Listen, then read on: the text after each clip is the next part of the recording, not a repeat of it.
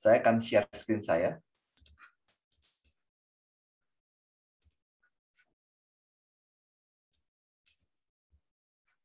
Rekan-rekan, mari kita bersatu hati di dalam doa. Tuhan bersyukur buat pagi hari ini kami boleh bergabung, bersatu, berkumpul untuk mempelajari firman Tuhan. Dan hamba melihat dengan antusias anak-anakmu, saudara-saudara yang terus belajar kebenaran firman Tuhan. Dan bersuka cita hari ini, dan biarlah Tuhan mengenyangkan kami, biarlah Tuhan berbicara kepada setiap kami, dan meneguhkan iman kami di dalam perjalanan kami mengikut Tuhan. Terima kasih Tuhan, kami serahkan semuanya dalam tangan Tuhan, di dalam nama Tuhan Yesus Kristus kami berdoa. Amin. Saya bersyukur hari ini boleh berbagi, ya, untuk pertama kalinya, Bapak Ibu, rekan-rekan, karena biasanya saya dulu lebih seringnya di The Mission Medan dan di The Mission yang Palembang gitu ya, hampir rutin. Di sini tadi ada teman-teman yang dari The Mission Medan, saya lihat beberapa nama. Puji Tuhan, bersyukur melihat semangatnya hari ini, apalagi pagi-pagi sebelum mulai sudah ditanya. Dan hari ini kita akan berbicara sebuah tema yang berjudul Mimetic Desire atau hasrat mimesis.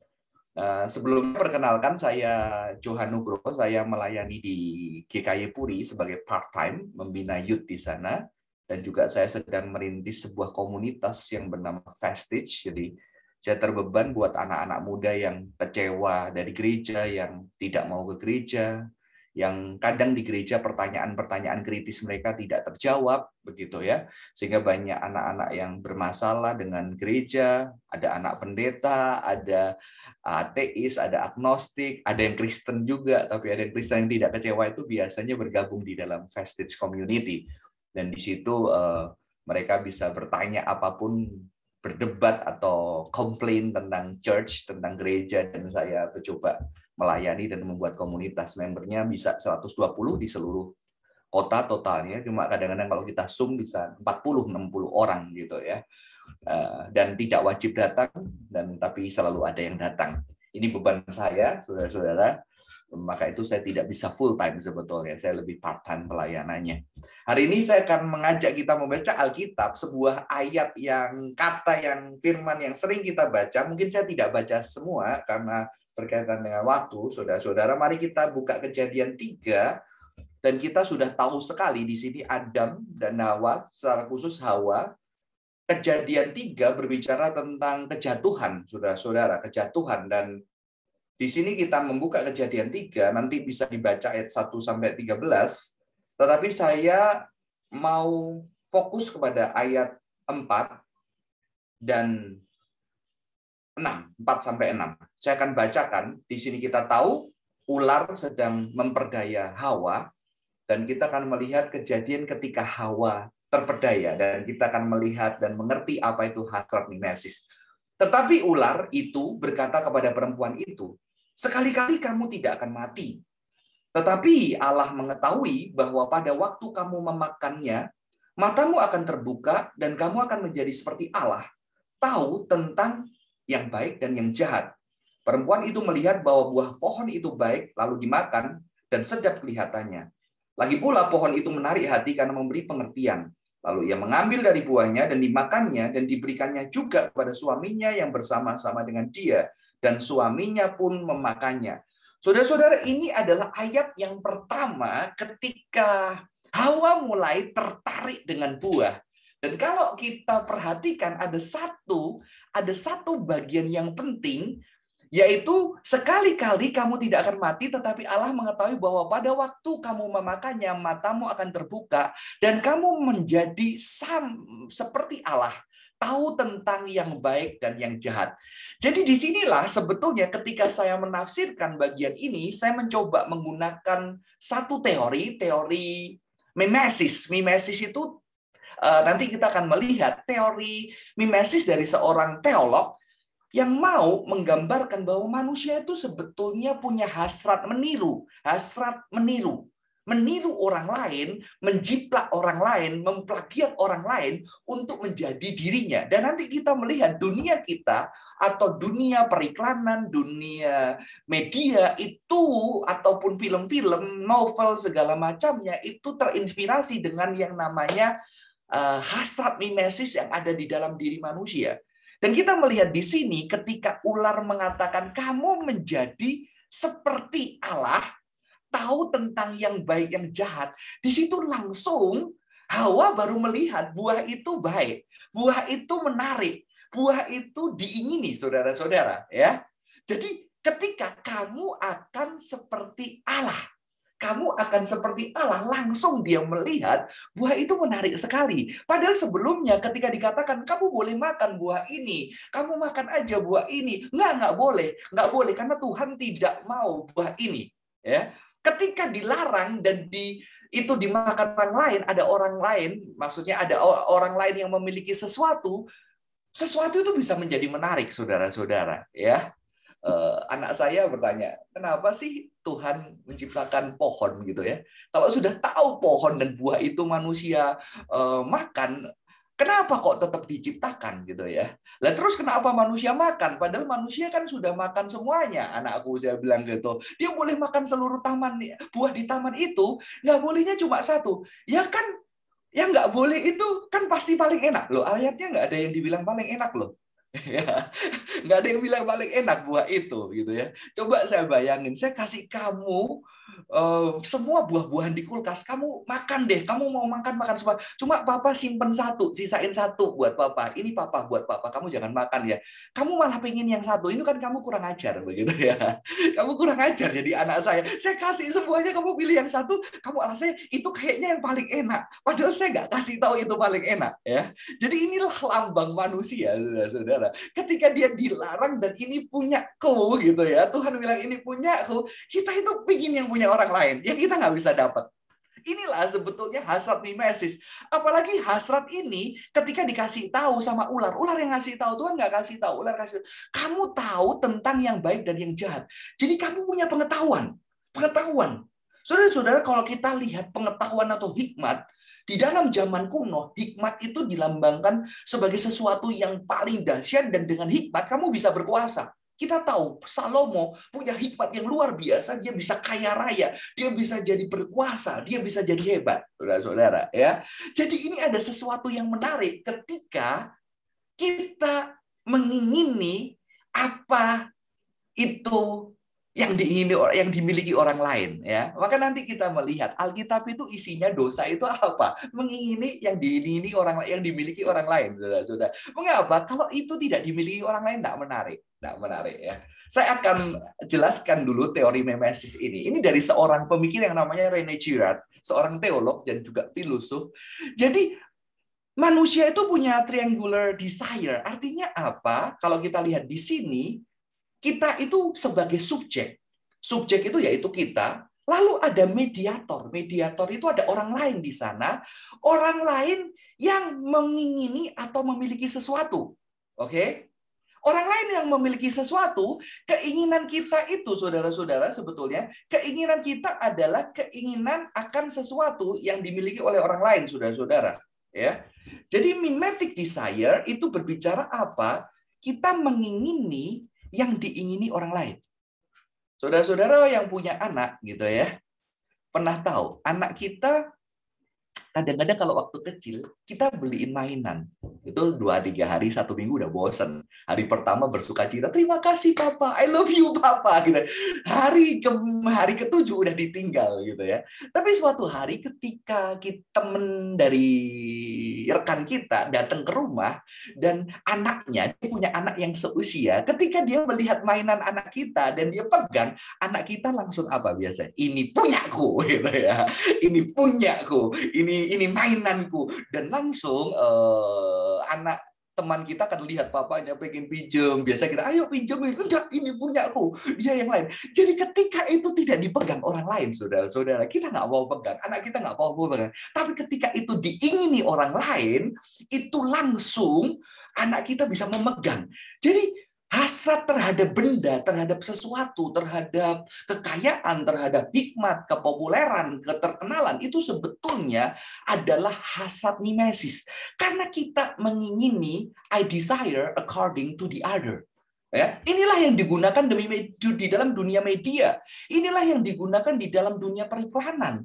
Maka perlu ada orang yang memakai benda tertentu sehingga kita ingin kita pakai benda kayak itu, ya. Kalau teman-teman, kalau di alangan anak muda, sudah itu ada Instagram. Instagram itu di tangannya anak-anak kita, dan di tangan anak-anak kita itu ada teman-teman dia. Maka itu sekarang advertisement yang paling menarik adalah melalui Instagram, melalui TikTok, dan di situ kita melihat orang lain yang sebetulnya mungkin nggak terkenal banget, dia seperti kita, tapi dia bisa jalan-jalan kemana, dan dia bisa jalan ke tempat-tempat viral. Akhirnya kita yang melihat itu, aku juga pengen, gitu ya. Terus kita tanya, sis beli barangnya di mana, sis?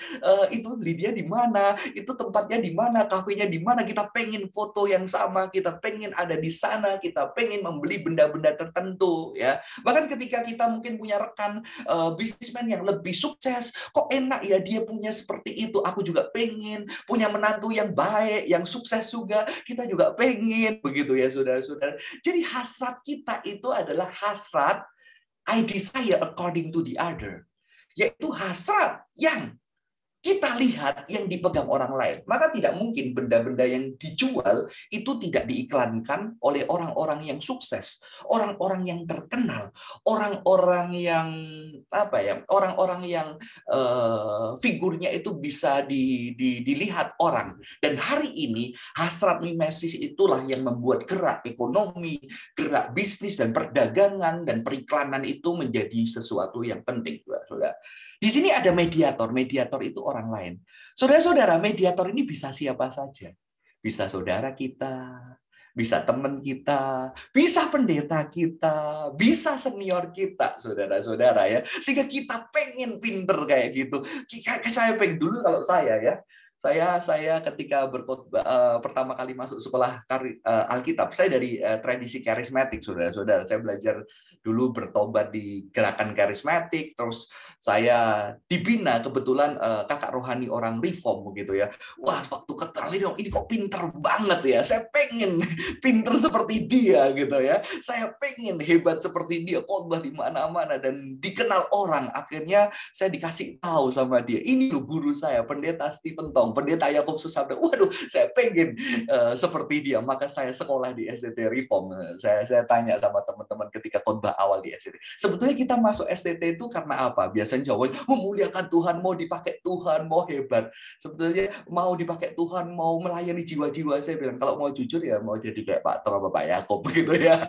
Mau hebat seperti mereka. Kalau nggak hebat ya paling tidak jadi muridnya. Aku muridnya pendeta Stephen Tong, aku muridnya Pak Yakub. Itu ada mimesis, saudara-saudara, ya. Kita harus jujur ya dengan hal itu karena kita manusia yang jujur, ya. Harus jujur dengan hal itu. Jadi akhirnya mediator ini bisa siapa saja, bisa artis, bisa tokoh terkenal, bisa orang tua kita, bisa teman kita, bisa kakak kita, bisa adik kita, ya, bisa siapa saja, bisa orang di sekitar kita.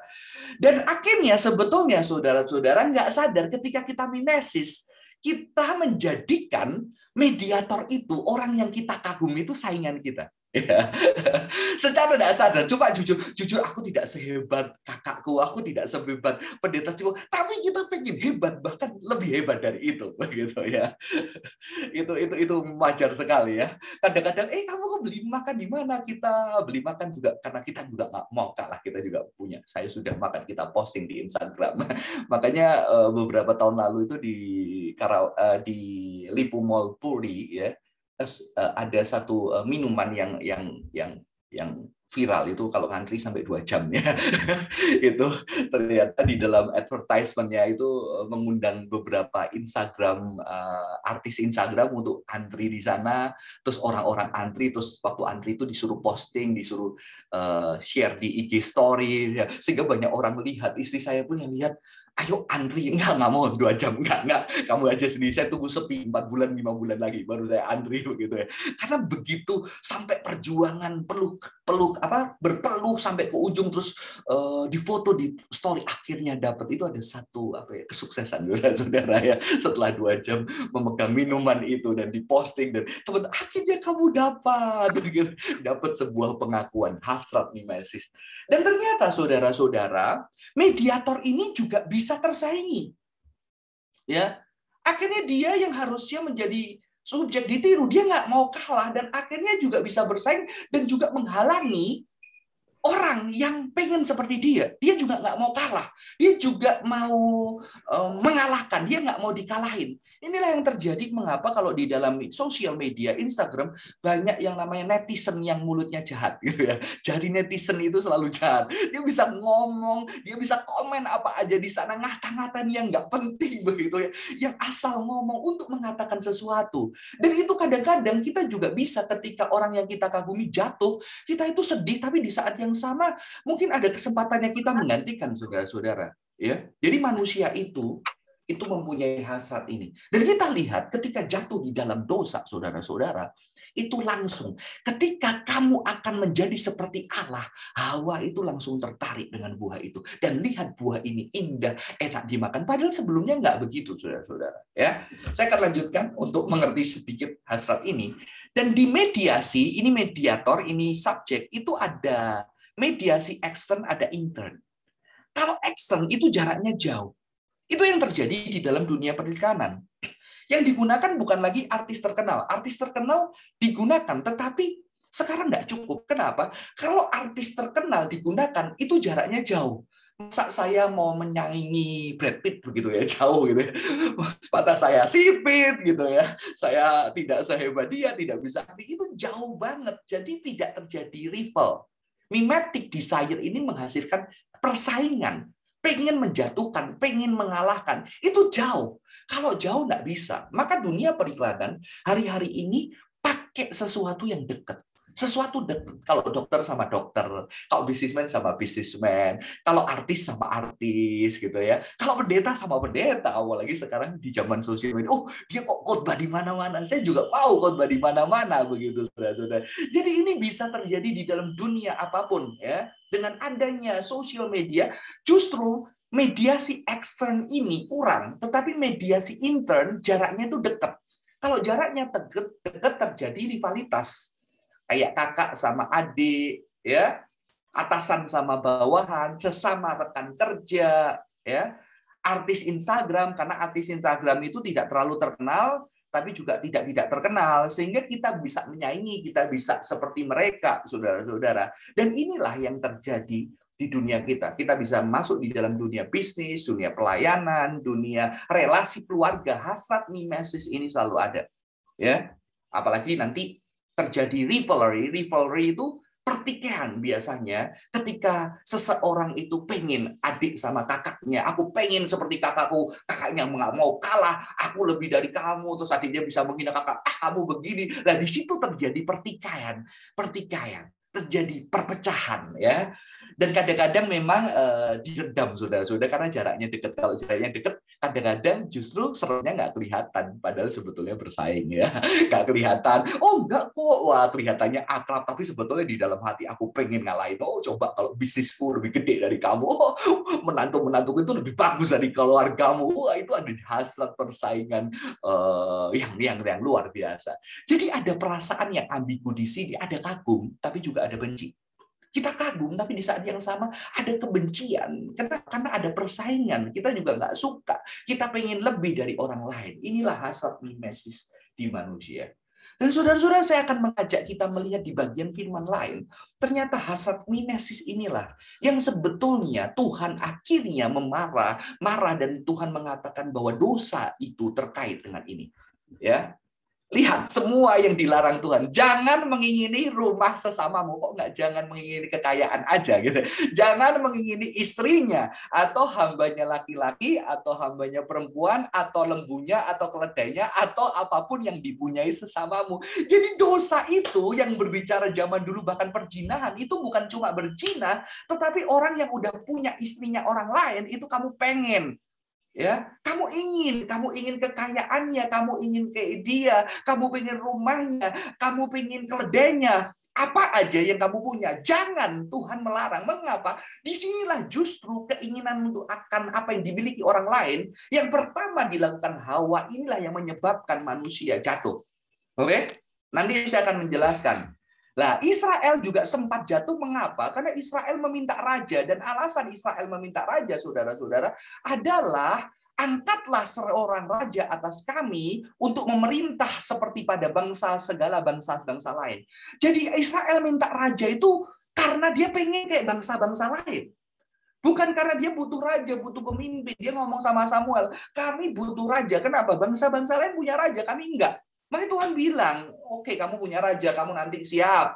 Anak-anakmu dijadiin pekerjanya, dijadiin budaknya, nanti dijadiin selir-selirnya, dan istrinya. Kamu siap, itu yang kamu minta. Dan Tuhan memberikan mereka raja. Dan Tuhan mengatakan mereka bukan menolak kamu, Samuel, mereka menolak aku. Mengingini sesama milik sesamamu. Ya.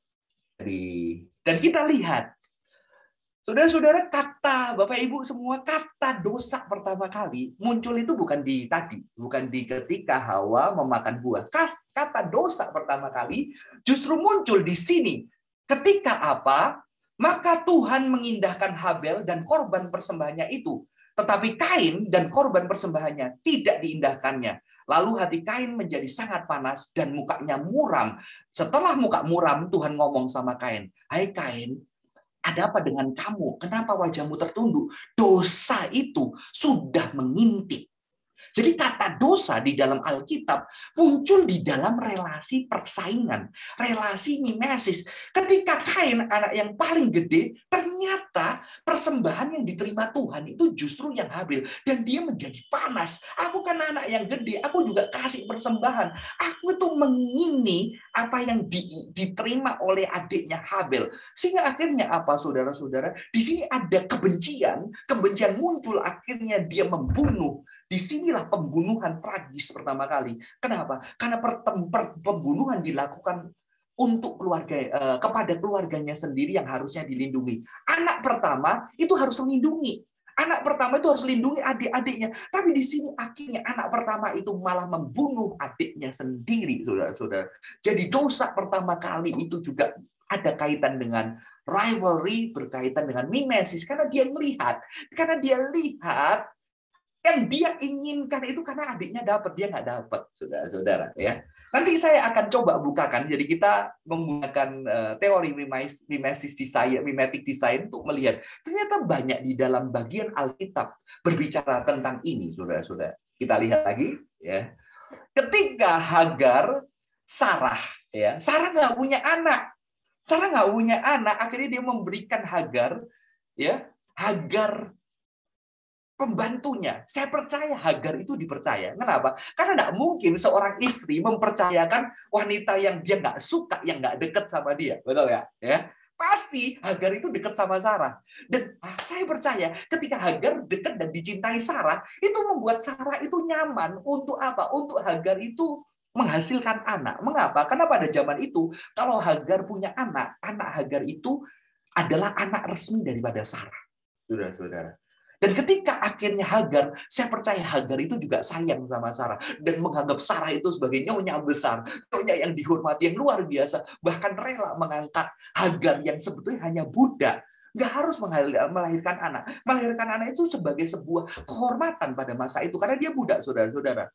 Dia diberikan kepada Abraham, dan ketika Hagar punya anak, dia lihat, oh, aku lebih daripada kamu Sarah. Sehingga Alkitab mengatakan apa? Ketika Hagar tahu bahwa ia mengandung, maka ia memandang rendah akan nyonyanya itu. Aku berhasil mengalahkan kamu. Orang yang paling aku hormati, orang yang paling aku cintai, orang yang dekat, yang mengangkat hidupku lebih baik. Aku bisa gini karena kamu, tapi sekarang aku bisa ngalahin kamu. Wah, saudara-saudara, manusia itu bisa, jiwanya itu luar biasa. Dan akhirnya Sarahnya apa? Sarah nggak mau kalah. Wah, ini Abraham, dia lapor sama Abraham. Itu loh, wanita itu loh. Sekarang punya anak. Dia menghina aku. Jadi dia juga nggak terima. Ada hasrat pertikaian.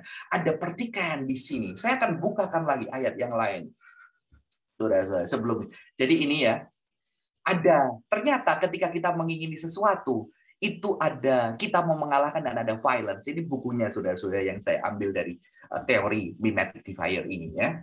Teori ini digunakan banyak di dalam ilmu sosiologi, di dalam ilmu periklanan, bahkan di dalam dunia teologi. Jadi ini juga digunakan. Ada seorang pastor yang menggunakannya untuk membahas relasi antara Chinese dan orang Indonesia di Indonesia, bagaimana akhirnya itu ada rivalry antara ras Chinese dengan Indonesia. Itu bagus, ada buku yang khusus membahas tentang itu, yang mana sengaja dipisahkan, dan ketika ada kerusuhan itu biasanya violence, kekerasan itu akhirnya orang-orang ras Chinese itu dibantai habis-habisan. Selalu berulang di dalam sejarah Indonesia, karena memang ada sosial yang memisahkannya supaya terjadi mimetic, terjadi pertikaian itu, saudara-saudara ya. Saya tidak bisa menjelaskan itu lebih lanjut. Kita lanjut lagi. Esau dan Yakub ya. Ketika akhirnya Yakub dapat berkat yang luar biasa walaupun dengan tipuan, Esau menaruh dendam kepada Yakub karena berkat yang telah diberikan ayahnya kepadanya. Berkatnya beda, nggak kayak berkatnya Yakub. Sejak hari itu Esau ngomong apa? Aku akan membunuh, kalau ayahku sudah meninggal, aku akan membunuh adikku sendiri. Jadi mimetic desire ini mengerikan. Kalau kita nggak hati-hati, kita bisa dimakan dan bisa korban keluarga. Tapi puji Tuhannya, ternyata di Alkitab, ya, ternyata di Alkitab, di Kain dan Habil, mimetic desire itu tetap di keluarga dan akhirnya terjadi pembunuhan. Tapi kalau kita lihat di kisah Ismail dan Ishak, itu tidak terjadi pembunuhan.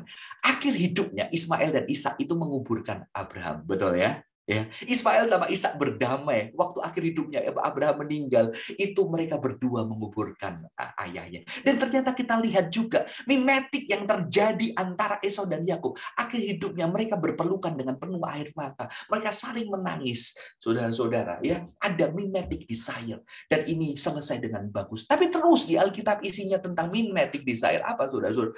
Yakub menghampiri Rahel juga. Malah ia lebih cinta kepada Rahel daripada kepada Lea. Dan akhirnya apa?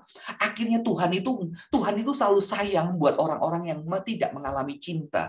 Tuhan mencintai. Akhirnya Lea dikasih anak lebih dulu. Ketika dikasih anak lebih dulu, Rahelnya nggak terima, dan di situ terjadi persaingan. Rahelnya tuh nanti melahirkan, kasih pembantunya untuk ngelahirin. Akhirnya Leanya nggak terima, kasih pembudaknya untuk ngelahirin. Jadi anaknya Yakub itu jadi banyak banget, saudara-saudara, karena mimetic desire ya. Karena mereka mau saling mengalahkan, dan terjadi, saudara-saudara. Dan ternyata ini diteruskan dengan apa? Anak-anak mereka ya, anak-anak Rahel dan Lea itu akhirnya juga bertikai. Mengapa? Di ayat ini dikatakan, Yakub membuat jubah yang maha indah bagi Yusuf. Setelah dilihat oleh saudara-saudaranya, maka bencilah mereka itu kepadanya dan tidak mau menyapanya dengan ramah. Dan bahkan akhirnya kita tahu sejarahnya, ceritanya, Yusuf bajunya dikoyak, dikasih kepada singa, karena baju itu tuh samping mereka bencinya karena Yusuf punya baju yang lebih bagus dari mereka, dikoyak, dikasih,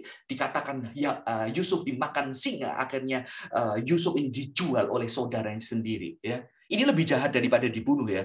Kalau dibunuh itu kan ya udah dibunuh, dimati karena benci. Karena ini ngapain dibunuh, nggak hasilin uang? Ya udah jual aja, kita dapat uang, saudara-saudara ya. Ini saudara sendiri walaupun mereka saudara tiri. Kenapa? Karena hasrat mimetik. Kok dia yang dapat? Kok dia yang dicintai? Kita semua ini yang lebih tua dari dia nggak dapat.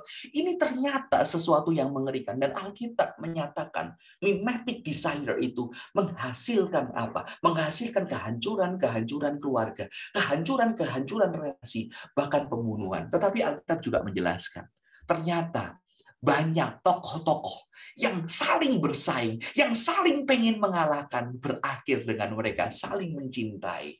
Saya kalau membaca kisah Yusuf itu luar biasa. Dia itu ketika di Mesir udah nggak cari lagi papanya. Dia udah kaya, udah sukses, tapi dia nggak cari lagi papanya. Dia nggak cari keluarganya. Dia cuma di Mesir. Mungkin dia sudah sangat kecewa, dan mungkin dia lebih baik aku tidak ada. Kalau ada, mungkin keluargaku bisa hancur lebih berantakan lagi ketika kau pulang. Nanti papaku tahu bahwa semua itu mau membunuh aku. Aku nanti akan menghajikan penghancuran. Mereka akan ada kebencian. Lebih baik, betul, biar aku nggak ada aja lebih baik gitu ya. Tapi ketika kakak-kakaknya datang ke Mesir, Yusuf bisa apa, saudara-saudara? Yusuf bisa akhirnya nggak kuat. Dia memeluk dengan tangisan, memeluk satu-satu. Saudara-saudaranya takut, tapi Yusuf memeluk dan mengatakan apa? Tuhan ngirim aku lebih awal. Supaya apa? Supaya aku bisa jaga kamu. Supaya aku bisa jaga kamu, saudara-saudaraku yang nyakiti aku. Aku dulu penuh dengan kebencian. Aku dulu marah dengan kalian. Tapi Tuhan kirim saya. Tuhan kirim saya. Untuk apa? Untuk menjaga kamu. Wah, saya kalau membayangkan kisah ini, dibuat film, saudara-saudara. Waduh, ini kisah yang luar biasa, menyentuh. Ya, kadang-kadang saya bercanda sama anak-anak muda. Kita itu ditipu iblis, ya. Orang Kristen banyak anak-anak kecewa sama papanya. Papanya, mamanya pelayanan. Papa, mamanya itu Kristen. Setiap minggu gereja. Tapi kok hidupnya nggak benar. Saya lihat aja di Alkitab. Keluarganya benar semua nggak?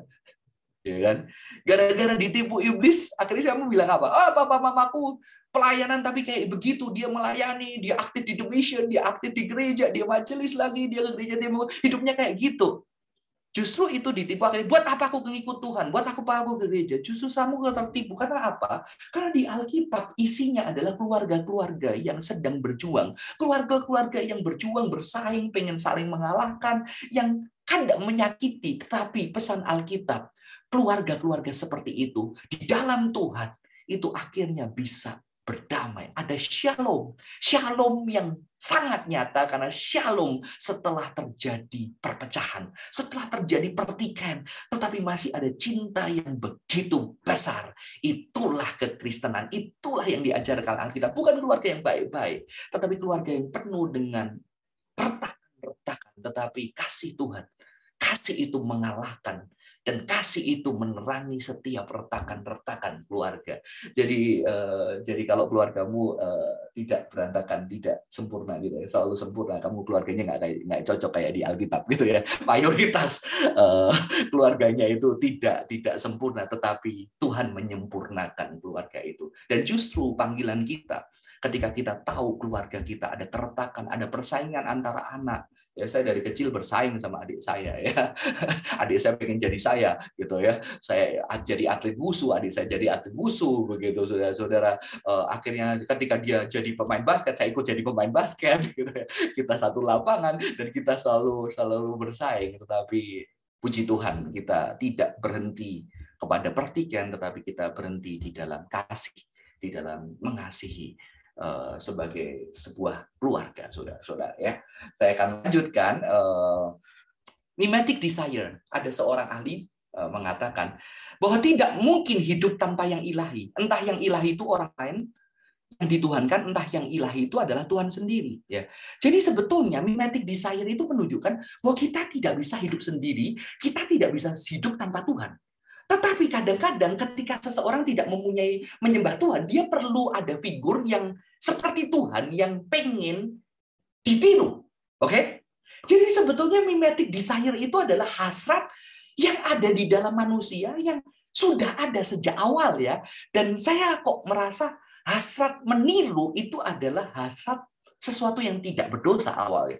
Ya, ini tafsiran saya ya. Karena anak sejak kecil meniru, makanya anak kita walaupun kita nggak ada, cara jalannya itu kadang mirip mama papanya gitu ya. Kadang-kadang itu anak kita bisa cara cerewetnya kayak istri kita begitu. Kalau dia caranya makan mirip papanya, sehingga kadang-kadang ketika kita kehilangan salah seorang pasangan di keluarga kita lihatin kamu kok kayak papamu.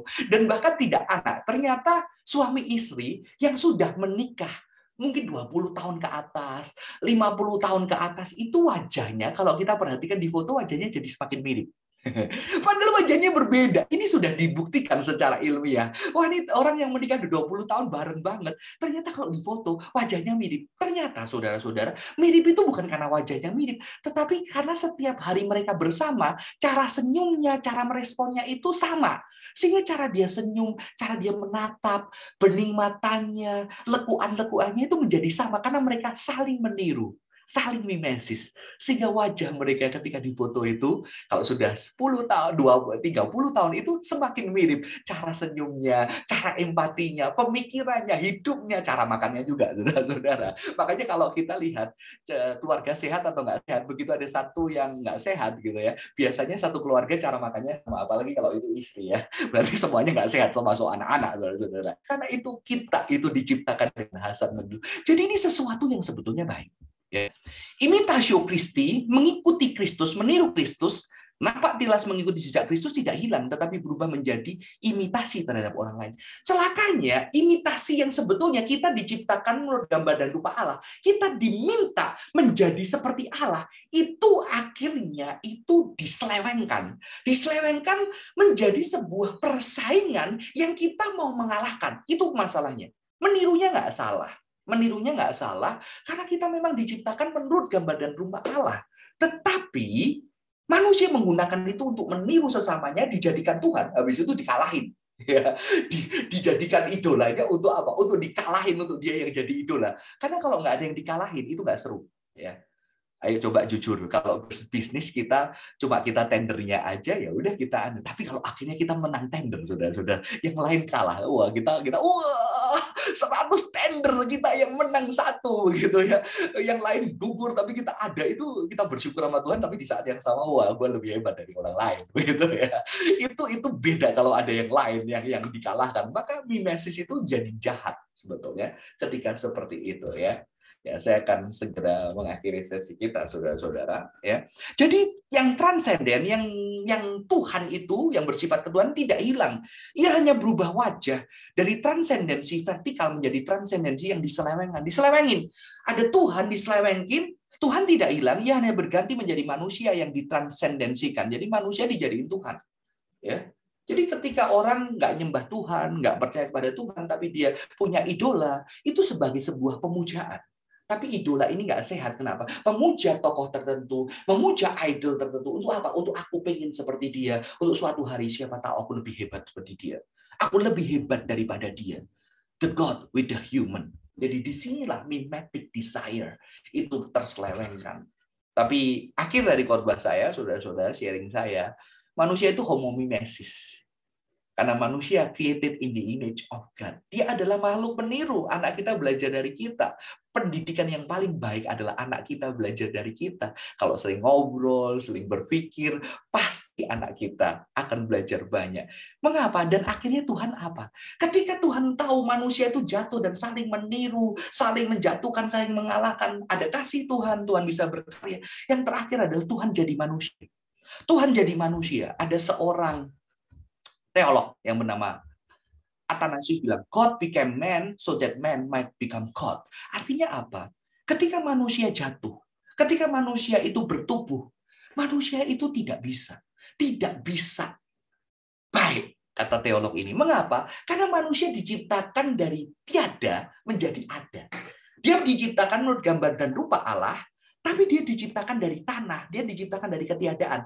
Jadi ketika manusia jadi manusia, dia bisa menjadi tidak ada, dia menjadi seperti Allah. Tapi celakanya, karena dia tidak punya contoh, kata teolog ini, manusia itu akhirnya berangsur-angsur menjadi ketiadaan. Dia menjadi hancur. Maka itu Tuhan perlu jadi manusia. Tuhan jadi manusia, bertubuh untuk bisa dilihat manusia. Menjadi contoh yang bisa dimimesis, yang bisa dilihat, sehingga manusia bisa diangkat derajatnya menjadi Tuhan. Jadi mimesis ini penting sekali sebetulnya. Justru akhirnya Paulus mengatakan apa? Jadilah pengikutku sama seperti aku jadi juga menjadi pengikut Kristus. Ya, ketika saya tadi lihat Bapak Ibu yang sudah senior, Pak Yahya yang bertanya, saya tuh langsung mimesis ya. Aduh, nanti aku kalau sudah senior, apakah aku masih mau belajar firman Tuhan seperti ini? Kalau aku sudah senior, masih aku bertanya seperti itu. Dan saya pengen tetap setia ketika saya sudah seusia rekan-rekan yang lebih tua daripada saya. Di situ hasad mimesis. Tetapi hasad mimesis bukan mengalahkan. Kita harus kritis, hati-hati. Kita nggak mau punya kalah. Kita nggak pengen kalah sama orang lain. Hati-hati, kita selalu bersaing. Kita jujur kalau kita mau bersaing. Itu dimurnikan. Sampai hasad mimesis itu menjadi hasad yang murni. Kita mau seperti dia. Untuk apa? Ketika melayani, ketika mengasihi, ketika bisnis. Maka sebetulnya perlu banget komunitas-komunitas bisnis, komunitas-komunitas olahraga, komunitas-komunitas anak muda. Untuk apa? Untuk ada orang-orang yang dimimesis. Tapi orang-orang yang dimimesis itu tidak akan bersaing. Kenapa? Karena dia membawa orang-orang yang memimesis dia untuk memimesis Kristus. Amin. Ya. Jadi ketika kita bisnis, kita sukses, orang-orang pengen seperti kita ada buat mereka dan kita memberikan contoh, tetapi akhirnya kita menunjukkan, kita meniru, bukan saya. Dan kalau kamu mengalahkan saya, puji Tuhan, kamu lebih dahsyat daripada saya. Puji Tuhan, karena saya berarti berhasil, ya, berhasil membimbing seorang anak yang lebih muda untuk lebih sukses daripada saya.